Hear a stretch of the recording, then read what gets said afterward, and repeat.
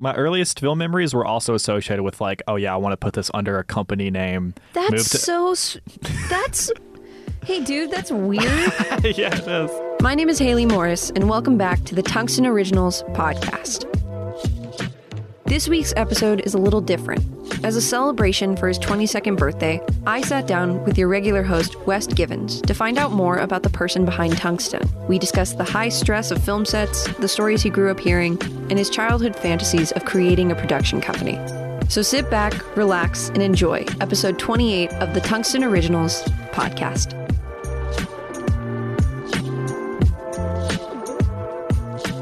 Hi, welcome to the Tungsten Originals podcast. This is a little bit of a change. Why are you smirking? Stop! I'm trying to do an intro. What?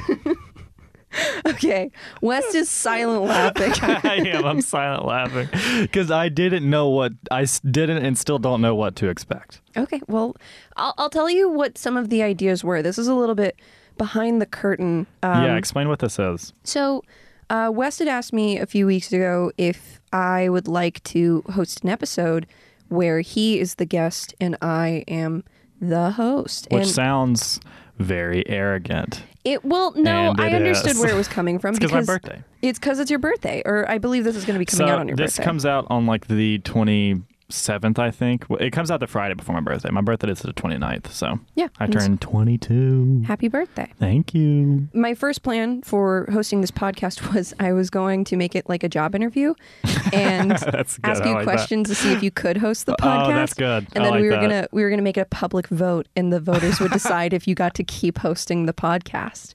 And then if they say no, I just have to commit, and the podcast just shuts down. No, it becomes my podcast. Right. It gets handed Good over. Luck. Very Game of Thrones style. Yeah, seriously. I get all your equipment. That's how the entertainment industry should run. That'd be so cool. You know? Oh my God. Could you imagine if like Tarantino killed Scorsese and got all of his film awards? I could definitely imagine him killing Scorsese because Tarantino's an insane boy. I was just watching an interview of him on Kimmel, and he's like crazy. I love that. I love it too, but he's like it before. Crazy. I love crazy people. Well, Tarantino's your boy. He's my guy. So instead of doing the job interview, because I thought that would scare the living shit out of you. Yeah, because I like to keep my self-appointed job.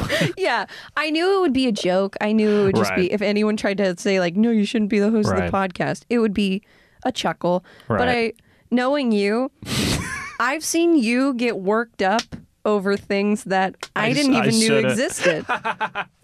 We play Frisbee in the park sometimes, very childlike. It's very nice. We've had a solid streak going of Frisbee time. Yeah, and I've seen you get physically upset because we are not near our shoes. Like I leave my shoes by a tree usually, and I've seen you be like, hey, we need to be near the stuff right now. It's shoes. It's like a hat and shoes. And my phone. Upset. Yeah, and exactly. Which is like not working. Yeah, my broken piece of broken phone. Technology. Right. My shoes. And you get so like nervous that we're not. Anyway, I just get mad I couldn't at things. imagine putting you through a job interview. I didn't want it to happen. I've done it once and it was successful. Sure, it was the SCAD Museum of Art, so it wasn't technically a real job, but I did it. You're making your own work. Look, and that's what I'm works. hashtag self-employed. All right. Let's get into the questions. What if it's like really damning? Like you pull up a tweet from 2014, like, what were you meaning? What did you mean when you said... Oh, I'm nervous. See, she's got a. Oh, I need to paint a picture of what I'm looking at. Haley's holding up like a Moleskine book. Yes. And I saw a lot of writing on it. Yeah. All right. I'm looking at a Go ahead, host. Picture of boobies. It calms me. Okay. So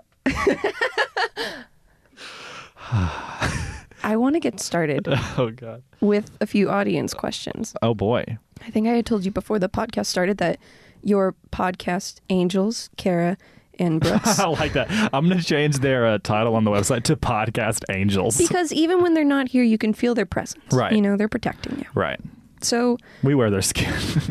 we're going to start with a light one, really. Okay. I don't know if you know how a podcast works. I No, ask I'm you pretty new to this. questions and you give me long answers. And then I Okay. put a Squarespace ad in the middle. And Oh, then, great. Yeah. This is sponsored? Yeah. No. Oh, wow. Yeah. Okay. No. Yeah. Kara asked, No. West, what is your favorite color? I was trying to think of something clever to say, There's but nothing. all I could think about was blue. So I guess that's my answer is blue. That's what his soul says. It's Thank blue. you, Kara. Thank you, Kara Ang. Yeah, I wear a lot of blue. I'm a blue boy. So this one's a little bit artsy. Mm. You really got to take it as you see it. Mm-hmm. Brooks asks, why can't there ever be enough? What? I don't know. Does that mean, is he hinting that the podcast should stop? He's like, you've done enough episodes. In parentheses, he had put, like, take that as you wish. Of course he said that. You know, oh man, I'm just going to say because. Next question. Is this going like you thought it would? I'm in the zone. Shut up. You are, sorry. Yes, ma'am. I just felt sweat roll down my elbow. And we're in an air-conditioned room. I am in a thin shirt. You are. Picture fun, slutty 80s. And you're there. You're in this room. Okay. Now some of my own questions. Mm-hmm. You've talked to a lot of filmmakers on this podcast, and you've spoken a lot about your own film experiences, but I realize that there is a majority of the audience who listens to the podcast who might not be filmmakers Right. per se. I know a majority is, but I was wondering, could you kind of describe, for someone who's never been on a film set, say you're explaining it to like a distant relative, what's it like on a film set? What is the... Right. What's the feeling that everyone has? Where do the roles lie? Where does the respect go, you know? Ooh, interesting. That is a good question. Because people don't often see film, I found, as a work environment. They see it as Right. like a drug-fueled, crazy, someone Yeah. yells action, someone Of else is course. sitting in those stupid black chairs. Like, they don't see it. Which I've never seen. On Exactly. A set. And there's a hierarchy that I think people Yeah, don't realize is totally. very important to getting a job done. So what has Right. been your perspective of that? Oh, man. I mean, as you know, like every set is vastly different. There are sets that are super well organized, and then there are sets that aren't, and that can be for like a multitude of reasons. But I think a good way to describe it is that when it's going well, it's like the best thing ever because there's so many moving parts in terms of like, you know, multiple crew members trying to set up props and camera team and lighting team and sound and all this different stuff that like has to go well for you to get like a 5-second shot and then to move on. It's definitely, I mean, it is work for sure, obviously. I mean, if you stay at the end of a movie, look at all the credits, those are all like paid people. I think Brooks described it on one episode as the working man's art, which I think is a really good description. Because Could you not steal what Brooks said, please? He's kind of his own artist, and I'm asking you. So sorry, Brooks. So you'd say, like, it's not necessarily everyone working towards one thing. It's multiple people each kind of collecting and doing their own separate jobs. I think so, but the overall goal is still there. Like setting up a scene, the cinematographer obviously has different things to do than like the boom operator, but ideally everyone has the same goal of making the movie as good as it can be and telling the story as well as you can.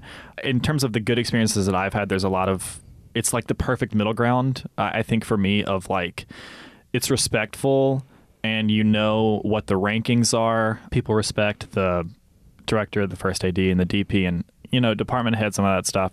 But like, you're still friends having fun. And like, I have so much fun on film sets, even the ones that go crazy. Where do you think that fun comes from? Do you think it's a passion-fueled kind of fun, or do you think it's more of a just, this is so exciting, and so we want to describe it as either rock concert or mosaic painting? And I will take only those two answers. You are a dictator of a host, and I appreciate that. Did I tell you I was almost an attorney? So I don't know how to ask open-ended questions. Right. I was trained to ask Right. yes or no. That's good. So, because I've realized when I'm asking questions, it can trail on way too long. well then, perfect So, mix. Just yeah, find the perfect. middle ground for me. Thank you. Thank you. But no, you said like there is an element of like fun to it. Where do you think that stems from? I think that is traced back to my first times making movies, which is when I was with my best friend Tristan back home. And like specifically on the first movie that we made, that we completed, it was me, Tristan, and other best friend Yasmin back home. And it was a short that was like 3 minutes long. It took a week to make, and there was no dialogue. And it was just like, we spent 8 hours on a bridge in the middle of July, like a car bridge. It was very not safe. But there's like, I ever since then just have so much fun on film sets because there's this element of like, I think everyone is conscious that not everyone can do what we're doing. And the fact that we get to do it is like, we're super lucky. I mean, we've also like worked hard towards that goal. Of course, we're still at like the film school level. There's something, I just love the idea of creating things. That's one of the reasons why this podcast has been so fulfilling, is that every week I've got something out and every week I'm creating something, and that's much better for my mental health. Like, I've realized I'm in a worse place if I don't have like a project going, because that's just gives me something to do and gives me something to be passionate about. Being goal oriented, I get right? what you mean. Yeah, exactly. So also like, on the great film sets that I've been on, it's like all friends, you know, and you get close with people really quickly because of how stressful it is. What is the longest set you've done? Because I agree, no, you definitely make friends on a film And set. enemies quickly as well. Yeah, that's what's crazy. You know what? Let's talk about that. Who are your enemies? Who are your enemies? Comment below. Tweet at me. Tweet if you're one of West's enemies. Like 4 followers. Oh, I thought you were going to say if they were one of my 4 followers or whatever. I think I am one of them. You are. You are. Okay, so It's you, Tessa, and the Tungsten account. do you get, like, when you say you make friends really easily Mm-hmm. on film sets, I totally agree with that. What's the longest set you've done where you can make, because I've found that like it's very short-lived. These friendships are very important, right. but like For the sure. actual experiences you have with the person, sure, you might Totally. keep in touch, but Yeah. it's harder to have a long distance or a Right. long-term friendship, I Right. should say. So what's the longest set you've actually worked on? The longest was that feature that I worked on when I took that quarter off. And I was first assistant camera, which means, or I was just, there wasn't even a first or a second. So I was just assistant camera is what my official credit is. So I was in charge of helping out the DP and the camera operator, setting up the camera equipment and like pulling focus and slating and stuff like that. And I had very little focus experience, and that was stressful at times, but we were able to get it done. But that was a month-long shoot. The actual shoot was, oh man, like 20-something days. So because we had some off days. That was really interesting experience because it was the first feature that I had worked on, and I went in it pretty green. Luckily, we were shooting on the FS7, and we have those at SCAD, so like I was totally comfortable setting it up. I was also the media manager, so I was in charge of all the footage, which is scary. But that was interesting because we were in the middle of nowhere, Mississippi, like a part of Mississippi that I've never been. Super small town called Port Gibson. I think the actual population is like 1,000. And it's in one of the least densely populated counties. Like, it's one of the biggest counties, but it's the least densely populated in Mississippi. So it's really big, and there's not a lot of people, you know, and it's like on the river. And so that was just really interesting because it felt like I had a job every day. I mean, I did, but like you were talking about how the film sets are short-lived, like at SCAD, we do it in like a weekend. So even if your job is like production designer, you can do multiple things in a weekend just because it's small and people need help. But like every day, not that every day was the same, but like every day I knew what I was going to be doing, which was really nice because as like a director or a higher up person, it totally changes, and you're having to deal with all the problems. And so like a big problem would come up on set, and I'm like, well, I'm doing my job, you know. And that was like, I didn't good cause prep. the big problem, right? Exactly. And then when it came to the focus pulls, it was only my fault. That is But interesting. We got it done. Yeah, I do like that. How on a film set, the more power you have, being a director, or producer, or someone very high up, like you were saying, it is a lot more responsibility. It's a lot more fear involved. Oh, I'd say. totally. It's definitely Totally. a high pressure. Yeah, because I wasn't the decision maker on anything, which was really nice. Like It's nice. It's a nice change every Yeah. now and then. Like, I definitely prefer to be a director or a producer, but it was especially nice because I didn't have that much experience. So like they took a chance on me as hiring me as an AC, which I was really appreciative about. But it was great to just know that like, okay, the people I'm working for know what they're doing. So like, if it's raining and we're not going to shoot, that's their decision to make. As long as I show up and I bring the equipment and, you know, do the things that I'm going to do, then it'll be it'll be good. But you know what makes me so happy is that they don't know what they're doing. Right, of no course. No one on a film set knows what they're doing. I love that. Like, Me too. Obviously, they have the confidence to make a decision, but every decision's a risk. That's something they never talk about with film and going into it, is that it's constant decisions. It's never a 9 to 5. Exactly. I think I'm sure I've said this before because I like to use this phrase a lot, but film is live problem solving.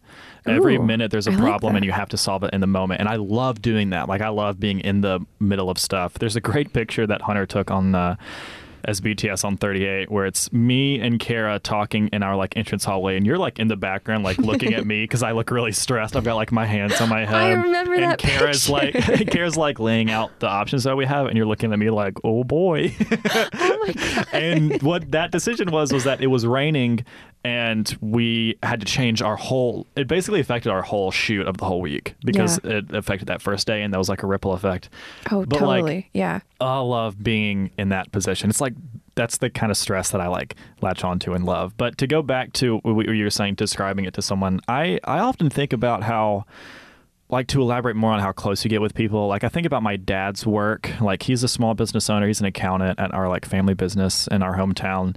And he's got, I don't know how many employees are there. I mean, he like co-owns it with my uncle, but it's like super small. It's like less than 10 people that work in like the Senatobia office. And they're all like close. I mean, it's situations where like he's known them for 30 years, you know, like they're like families that also live in Senatobia, and we've known them forever.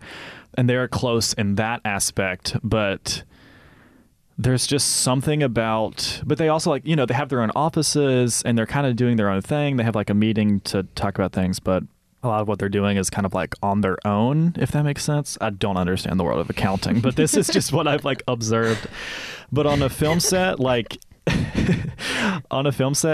everyone is in it, you know, and everyone is like witnessing what's happening and watching and that's another issue or stress about the problem solving, is that people are watching you solve the problem. Oh my God, there's an audience. There's an audience. That's the scariest part, is when you're it's not just you're put in charge of people, it's you're put in charge of people, and they will, like, especially at SCAD, you work with filmmakers who are just as good, and for me at least, a lot of times better. Me as well, absolutely. So when you are a director and you have someone who is a DP, and you say like, well, I think we're gonna shoot this tomorrow because we don't have time today, and they go, oh. And you're like, and you see it. Oh no. Exactly. Oh my God. Like, I'm making a decision, but I don't know if it's the right decision. Yeah, exactly. And experienced people, you know, might have a different idea. Right. A film set can go a million ways because there are a million people and there's who multiple could do right it. answers to different things. Exactly. But like, there's a middle ground of like, you can be that type of director where you're asking a bunch of people what they think, but at the end of the day, someone's got to say, this is what they're doing, or this is what we're doing. You got to be a decision maker. Exactly. That's a lot of pressure for college kids, especially. Right, exactly. It's so interesting seeing film students, you know, all of a sudden take the reins. I thought it was so cool when we were on 38, because I didn't know you at all. And when we met, like, you were super friendly and very like outgoing with everybody. And then after the set, and you were so like, this is the decision we're making, and we're doing this, and I'm having a meeting now, so you guys go into that room. And we were all like, yes, sir, this is awesome. And then after the set, you were like, oh my God, like, I was peeing my pants and I was scared and this was scary and that was so stressful. And like, oh, he's my age and he's a college student and he's gets also nervous. Terrified. Yeah, he gets nervous. He gets so scared. That's so crazy. I would have never guessed. I know it's weird what film does to you when you decide to be a leader. Yeah, I think I'm good at maybe this is bad, but I think I'm good at like burying stress. And making the Tell me more. How much does this therapy session cost, by the way? 80,000. 80. Because whenever I directed episode 3 of Reconnection, that was the biggest thing I'd ever directed, and I was very scared kind of all the time. And I was talking to like some sophomores that were in my pre-production class that last minute worked on the movie and were super helpful, and I became friends with.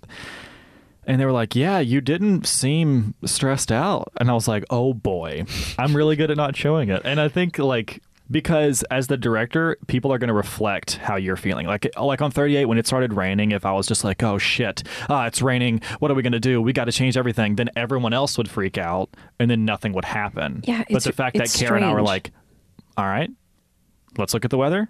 This is our decision. Made, and like we had it solved super quickly. So yeah, and also that's because of the people that I work with. That's definitely not on me, you know. I mean, having Kara I don't want to there, take full credit. I remember like Kara was always, it was very mom and dad, where you'd be like, okay, we're gonna do this, and she's like, okay, I will tell the kids. Right. Like, Yeah, literally, she'd get all of us together to do our jobs, and she'd be like, are you doing this? I'm like, I am. I'm sorry. I'm sorry, Mom. It was really impressive. Right, yeah. And that's something that's really cool too, is having a team on a film set that I really like. I have another question. We've talked a little bit about how film sets are high stress and how there's a lot of emotion involved. There's a lot of pressure. And there's a stereotype that film sets are kind of a watering hole for drug use, or the film industry in general has a lot of drug addicts and as they're so colloquially referred to. Exactly. And the hard drugs are the ones that seem in the popular. middle of that word, by the way. The point is, with all the high pressure of a film set and all of the, emotions that go along with it and the stress, that stereotype that the film industry has high drug use or has a lot of drug users who are in power or it's a common pastime. My question for you, I guess, is how many drugs do you do? Oh, that took everything to hold my face. That was good. That took a lot. Yeah, it did take a lot. That was really good. That was my bit. You don't have to answer that. Okay. As my friends will tell you, I'm the most straight edge person on earth. I do think that's interesting, though, because I've seen a little bit of, it's... Yeah. I hear stories more than... I haven't actually seen, a line of Caine get passed around a film set, but a line of Michael Caine. I don't see any Michael Caine getting passed around at parties or anything, but I hear the biggest stories. Disappointment. I remember someone told me a story about some sound guy they knew who did lines of cocaine in between takes, and I was like, oh, that's crazy. And they're like, yeah, but he was such a good sound mixer. Yeah. It was I remember thinking I wonder if he's a good sound mixer because of the cocaine or if he does cocaine because he's a good sound mixer. Right. But do you think that stereotype lives on in the actual film industry, the real world? Oh, man. I mean, I haven't really existed in the LA film industry. So, that's fair. Next question. I'm sure it's true to some extent. I think any high pressure situation, you're going to have people that have different coping mechanisms. So, probably, but I don't think it's like the 80s anymore, because I think we're just smarter humans now. I hope so. Yeah, I hope so at least. But yeah, I shove it and put on a happy face, as I was saying earlier. I thought shove it was like a term for a term for something. It's like when you take we do a shove it? Like an Adderall pill and you put it as high in your nostril as possible. Right. Okay, you meant you don't do drugs. Yeah. I'm writing I that deal with down. Doesn't do drugs. So a lot of these questions are ruined. Okay, well. Because you don't do drugs. Okay. Hold on a second. I gotta reevaluate. I gotta look at this. Gonna be honest, I did not expect you to not do this one. She's flipping through all these pages. Okay, so good bit. Thank you. So, do you think there's a personality type associated with being a filmmaker, or do you think it's people of mixed identities? I think I've encountered people from all of so many different personality types throughout the movies that I've been on. So I don't if you're thinking it can help if you're a producer and you're type A organized type stuff. But I just interviewed a SCAD professor who is a producer, and I asked him about that similar question, and that'll come out in 2 weeks, I think. But I don't think that there's a consistent personality type, but I think if you want to be successful, you have to really, really want it because of how, defining success, however you want to define it. But I guess even successful is finishing a movie, completing production and having a final product. You have to really believe in it and really want it because of how improbable it is that it's going to finish, because of how difficult the process is from beginning to end. So I'll meet people. I mean, I've met a few people that are like this, but I've met a few people that I'll see them on a film set and they're just kind of like shrugging their way through it. And one, that's frustrating because it means that they don't care and there's someone that does care and could have taken their place and been more of a help on set. But it's like, why are you doing this? If you're just, this isn't a career that you can just say like, we'll see what happens through it, because it's so unlikely to, one, be a full-time filmmaker just in general. No one has to know your name, but just making movies full-time and being able to live off of that is so hard that, I don't know, I've just met a few people that couldn't seem to really care less. And that drives me insane. And I know other people that it drives insane, because the people that I surround myself with, love film more than anything and like would give a lot to be able to do this forever, you know? So, yeah. And I think people like that take away opportunities from those who maybe are inexperienced but want to do it more than anything. Yeah, I think I'll always have that like desire to like that joy of making it. At least I hope I will, because it's like if you're just going to shrug through, like, do something else, like find something you're passionate about. Right, exactly. And that's like any career, but I think film specifically, it's just so, the market is so saturated and you're going up against like Paramount and all these huge companies to get your stuff made, and like 1% of independent films make their money back, or some like damning statistic like that. Oh yeah, no one's in it for the money. No one's in it for the money. No one who makes money usually is in it for the money. Right. I don't know, if you're just like, yeah, we'll see what happens, then you need to either do something else or like kick your ass into gear. Because have you ever met those filmmakers who are in it to be famous? Oh yeah, for sure. Yeah, it sucks. Oh my God, yeah, those are absolutely met those people. It's insane. And they're terrible. And it's really sad. Like, it actually really like bums me out, because I'm like, you're not gonna. It's not for it's not gonna happen. When the end goal is about you and not about the film you're making. Right. It's about, I hate to be, oh my God, I hate what I'm about to say. It's about the art, dude. No, but seriously. It's about the art. Yeah. Yeah. I mean, it really is. Like, it's about the story that you're trying to tell. And another interesting thing, I'm referencing an episode that hasn't come out yet, but that Stanley said is that... Wait, you can't say that because it would have been out by the time this comes out. Nope. It comes out in 2 weeks from this episode. What? Because this episode comes out this Friday. Start scribbling. Okay. Continue. I'm gonna be honest, totally forgot what I was gonna reference, and I'm keeping this all in because we got in that bit, and I totally forgot what I was gonna reference of Stanley's episode. Just listen to it; it's a good episode. It comes out in 2 weeks. Happy birthday! Yeah, totally forget. It's a good episode. I'm excited for it. We were talking. Do you just want to? Yeah, just keep going. This is what happens. Welcome to the world of podcasting. Okay, so we talked about drugs. Right. Do you think the film industry is a good dating industry? Is this your question? There's nothing written in this book. I have to tell the truth. I've been reading from it. There's nothing. It's like that Bo Burnham bit in his What special. Yeah, exactly. I don't know. Have you ever taken any sort of risks in order to better a film? I mean, I guess my first movie that we finished was, we were shooting it on that bridge, which it was like a short bridge. It wasn't that big of a risk. Why was it on a bridge? You said there was no dialogue, and it was about suicide. Oh, so it ends with her like looking over the bridge. Why is it that teenagers always want to make films about suicide? This story I heard, it's very true.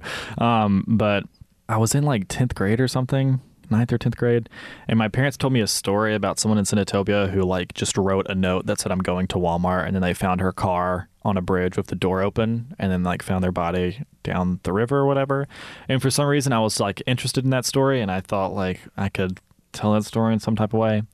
Probably should have chosen a different topic because it's pretty insensitive. I mean, it wasn't the same story, but I just heard that and I was like, oh, okay. And I didn't like use names or anything. So the element I try to do is like, you don't see the character's full face until the very last shot, or the second to last shot of when they're looking over. They're like kind of obscured throughout the movie. But yeah, something I've noticed is about beginner filmmakers is that they want to tackle like really complex mental health issues in their like first movie. It's interesting. Maybe don't. And I haven't made a movie about that since, because it's a very touchy subject. Right. And I think it's because And it can be exploitive too. It can be very, you got to be very careful about yeah. that kind of stuff. Yeah. I think it's because it's what they're feeling internally. Not that all young filmmakers are suicidal. Right. But I think that there's some element of this is what I'm not supposed to be talking about. And so this is what it would be easier to show it than to say it. I think. Yeah, I think that's a good point. I mean, I'm sure it's a coping mechanism for some people. Oh, yeah. Making your art about something you care about is. Oh, for sure. I mean, that's why I started filmmaking. Right, I exactly. felt very passionately about one topic. Totally. And then just went from there. Yeah. I've noticed that with the films that you make. How many films have you made now? 4. 4 films. That I've like written and directed myself. Yeah. Mm-hmm. But of your actual work that I've seen, you have a theme throughout. Not necessarily, or you always have a life lesson. None of your stuff seems like, oh, it's just a goofy film that I'm making for funsies. Right. It's always something that's supposed to hit a mark. Mm-hmm. Do you think coming from a small town changes the kind of stories that you personally want to tell? Totally. I grew up listening to my parents, specifically my dad, telling stories about when he was growing up in Senatobia. And he is like a fantastic storyteller. Like people come to a party and he's the one like not really commanding the room. He would not like it if he heard me say that. And he's listening to this, so sorry, Dad. But I mean, like, he's just he's captivating. You know, he does like different voices for different people. And he's just like such a fantastic storyteller. So that really heavily influenced what I wanted to talk about. But being from Senatobia, I talk about it so much, as you and my other close friends are probably annoyed about. But like, it is such an influence for just on my view on so many things. 38 is heavily influenced. I mean, it's about growing up in a small town. I mean, I don't necessarily think just the fact of me being in a small town did it, because I know a bunch of people who are from small towns and they don't ever want to go back and don't really think about it that often and don't feel like a personal connection to either their hometown or their home state. The fact that like I have so many memories of sitting in my room with Tristan talking about like one day we're going to be in LA with our own production company and our offices are going to be right next to each other. You know, all these like aspirational things that you would put in a movie, but we were actually daydreaming about. How old were you when you were daydreaming about having a production company? Before On the Edge, because we tried to make a couple movies before then that did not So what, like 15, 14? Like, that's pretty young to be saying, I want like a 13, production 14. Company. Yeah. That's something that we like named our own production company and everything. Oh my God. And got shirts made and everything. Oh my God. You were making shirts for your production company. Well, I don't think we made shirts, but I think like my high school girlfriend, like her family had a shirt company printing type thing, and they made shirts for us, which is very nice that we still have. So that's something you identified with really early on. Oh, wow. For sure. Yeah. It was called Cypher Films, SCYFER Films, which didn't really mean anything. It was just the word Cypher spelled differently. And we got Zach, who worked on 38. He was the boom operator to make the logo, which was just like gray steel looking stuff, and then the letters cut out in like this, like what I thought was a cool arrangement. Do you still have your shirt? Yeah, somewhere. Oh my God. Somewhere. That's It awesome. might be back home in Mississippi, but I know Tristan still has his because he sent me a picture of him wearing it. That's so cool. Yeah. That's really sweet. That's hard for some people to wrap their minds around, the fact that a young kid could say, I want to have a production company. Because a lot of times young kids have a very basic idea of what success means. It means being a lawyer, being a doctor. Right.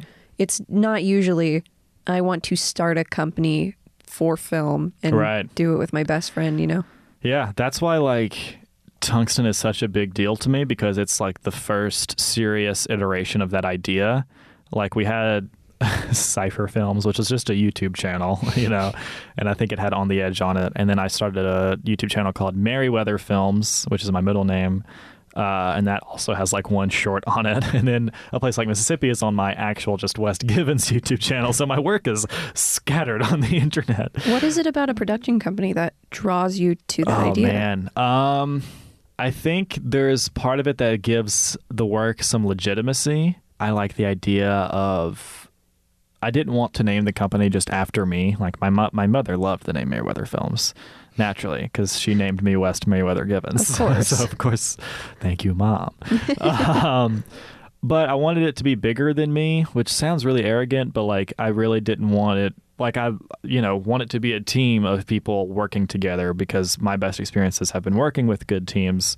So like wanted it to be super collaborative, and it can be less collaborative if it's just like, oh yeah, I'm working on like Gibbons Films. It's like, oh, so you're working for Wes. It's like, no, we should all be working under one thing. So yeah, man, I was obsessed with having a production company like a studio space, and I still am. Crazy. Like I daydream about like designing a studio and having a place to go and work, which is I was weird, obsessed. but yeah, that was my earliest film memories were also associated with like, oh yeah, I want to put this under a company name. That's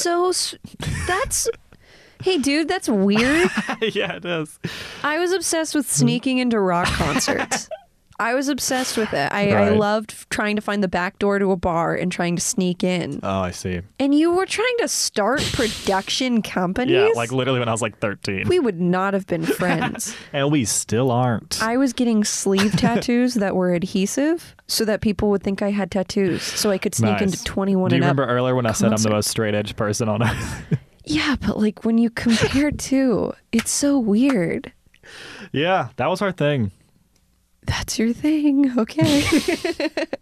But that's one of the reasons why I love Tungsten so much is because it's like working, you know? Okay, dude. No, I mean like the saying? idea is working. Like people are listening to this. People are watching I what thought we you meant do. like I just love working and doing work. Well, and I I mean, mean I know that's true. Right, yeah, but like it's Being busy is good, but yeah, being busy on stuff you want to be you were 21 years old, going on 22. Eat an ice cream sundae or something. Bounce a ball. Okay, you're making it out to like I have no fun. I know you have fun. But, like, it's Frisbee. Last night, I want you to know at about 5 a.m., I had Queer Eye on the left half of my screen, and I was looking at space posters on Etsy on the right half of my screen. So honestly, that your boy has doesn't fun. sound I do that too, but I play Papa's Pizzeria on one side of my screen. Right. And I watch Euphoria on HBO okay. on the other side. Everyone has their half and half. Yeah. Everyone has a little half and half milkshake. Right. And mine is a little pitiful. Yours is too. Yeah. We're all kind of sad. I found a bunch of great posters. This has been Tungsten.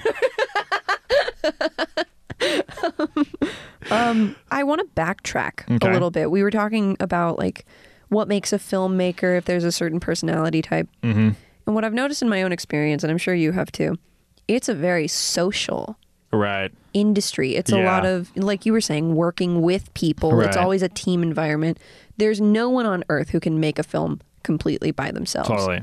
But you're very introverted. You like your alone time, as I've learned these past few weeks. You do not hang out with me past 3 hours.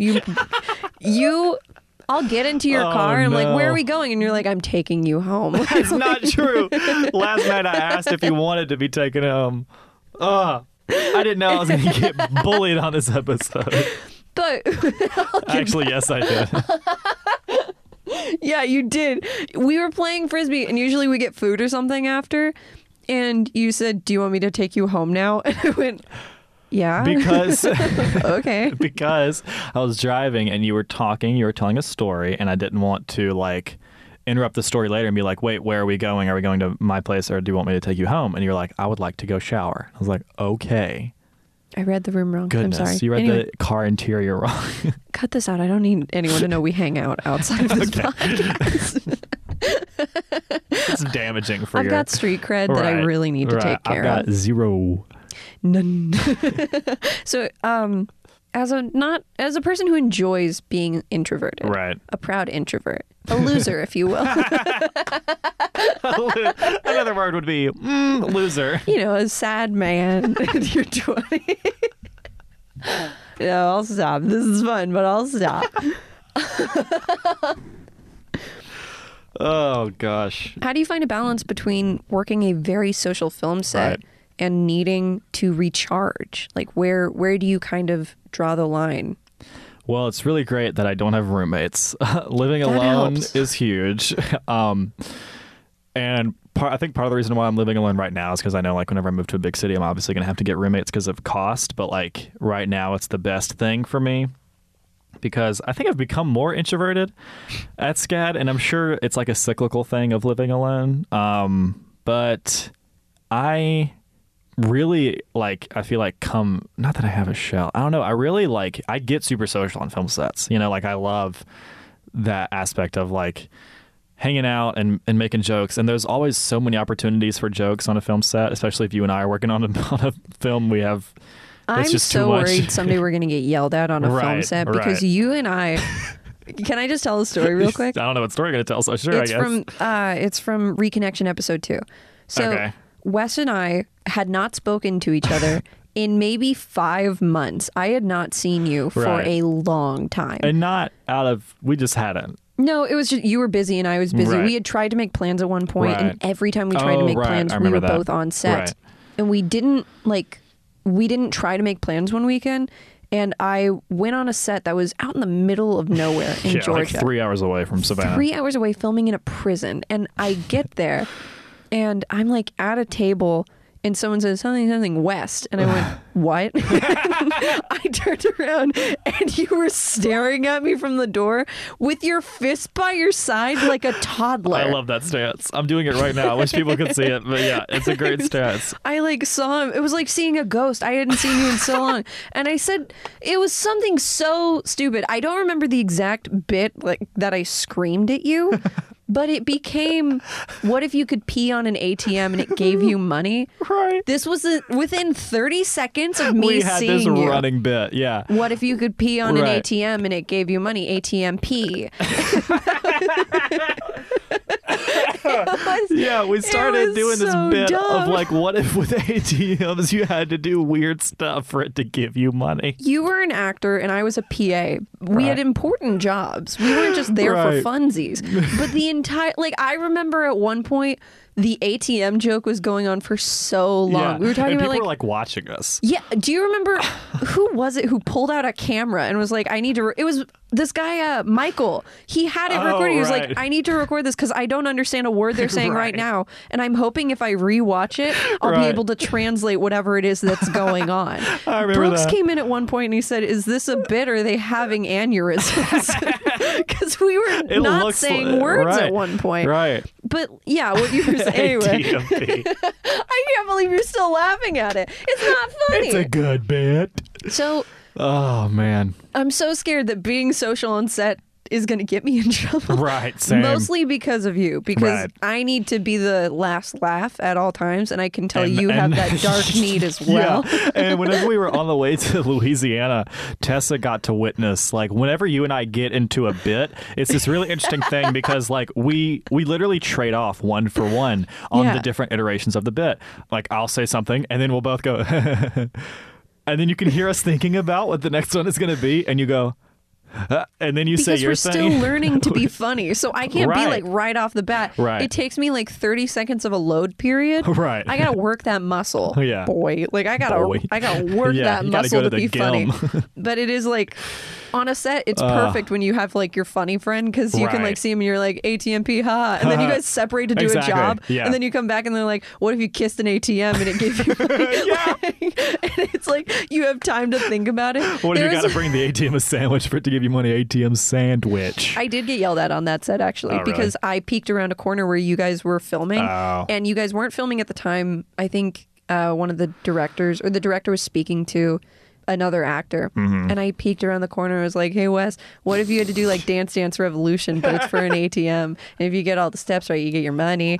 And the director is like, could you not be in here right now? That's the thing too, is that I was in this weird position of I knew I had to listen to the director and respect what they said, but I really wanted to show you that it was funny and laughing at it. So I'm looking at the director and you're over there and I'm like, it's funny but I can't laugh right now. I can't laugh. That was so good. Oh, I love it so much. Those are the fun set experiences you get at SCAD. I paid for it. Exactly. I pay for my laughs. Top dollar for it. Yeah. You paid for these laughs. Oh man, I can't wait until we actually get in trouble for it. That's going to be terrible. Martin Scorsese is going to hit your little bum. He's going to be so mad at you. You got to go stand in the corner. The other thing about our bits is that they don't make sense. Makes sense. People would hear them and it's we're like Michael thought we weren't saying English. So we have a select audience Yeah. of two people, and it's us. Exactly. And as long as the other person is laughing, it was successful. Yeah, and that's all that really matters. unhealthy for my comedy state. Because I'm doing stand up again. I Right. haven't done it in forever. I'm picking it back up,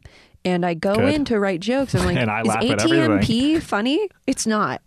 And Let I me think tell it's- you. And I'm like, oh, he's so funny. Yeah, and I can't trust you on that one. I don't like that one. Okay. So, if you ever got to make a film that was autobiographical and it was about you, Oh boy, who would play me? yeah, Oh man. Well, it's got to be someone I look like. So Jake Gyllenhaal. this has been the Tungsten Originals. Oh man, I don't know. I mean, it'd have to be someone young, especially like if it was to do it right now. Which of the Stranger Things kids would play No you? joke. I was like, what's Finn gonna look like when he grows up? Maybe one of the Wolf brothers. They're talented. I don't know if they look like me at all, but they're Let's insanely pretend- talented. Let's pretend we live in a universe where we can clone any of the most famous actors of all time, any of that we to want, make- and we can pick what age we Oh. want them, and then we'll euthanize them after they dang. play the role. Oh wow. Okay, that. I don't know about the end part of that. It turned into Nope, a big we're in. a humanity question, but Strap in. I think it'd be Jake Gyllenhaal. I love Jake Gyllenhaal, What and he's age? fantastic. Whenever he did October Sky, because he was probably early 20s, and 38 took a lot of inspiration from October Sky, Oh, I and like that. he's amazing. But it's And he does indie personality films type. too, which I really love. So Jake Gyllenhaal? yeah. I gotta watch He did some this film. stuff. He did Paul Dano's directorial debut, which is called Wildlife, which is like a small indie movie that was really good. But he also did Spider-Man. So it's very Okay. cool. I want to end on a fun question. Let's do it. We're about to get kicked out of here anyway. We are so about to get kicked out of we're here. very close. Is the door locked? Just go. Okay. What is something you have been watching that makes you happy as a filmmaker? Not just, don't say Queer Eye, I swear to God. I won't say Queer Eye. I mean, it's a great documentary presence, but Right. as a filmmaker, something you've watched recently that made you happy. Barry. Barry. Barry is a fantastic TV show. I've mentioned it before.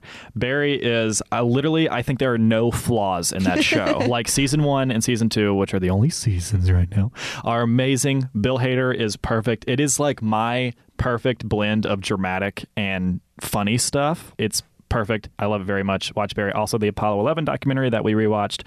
What is it called? It's called Apollo 11. Okay. It's amazing. I saw it my second time. You saw it the first time on the anniversary of the moon landing. It was great.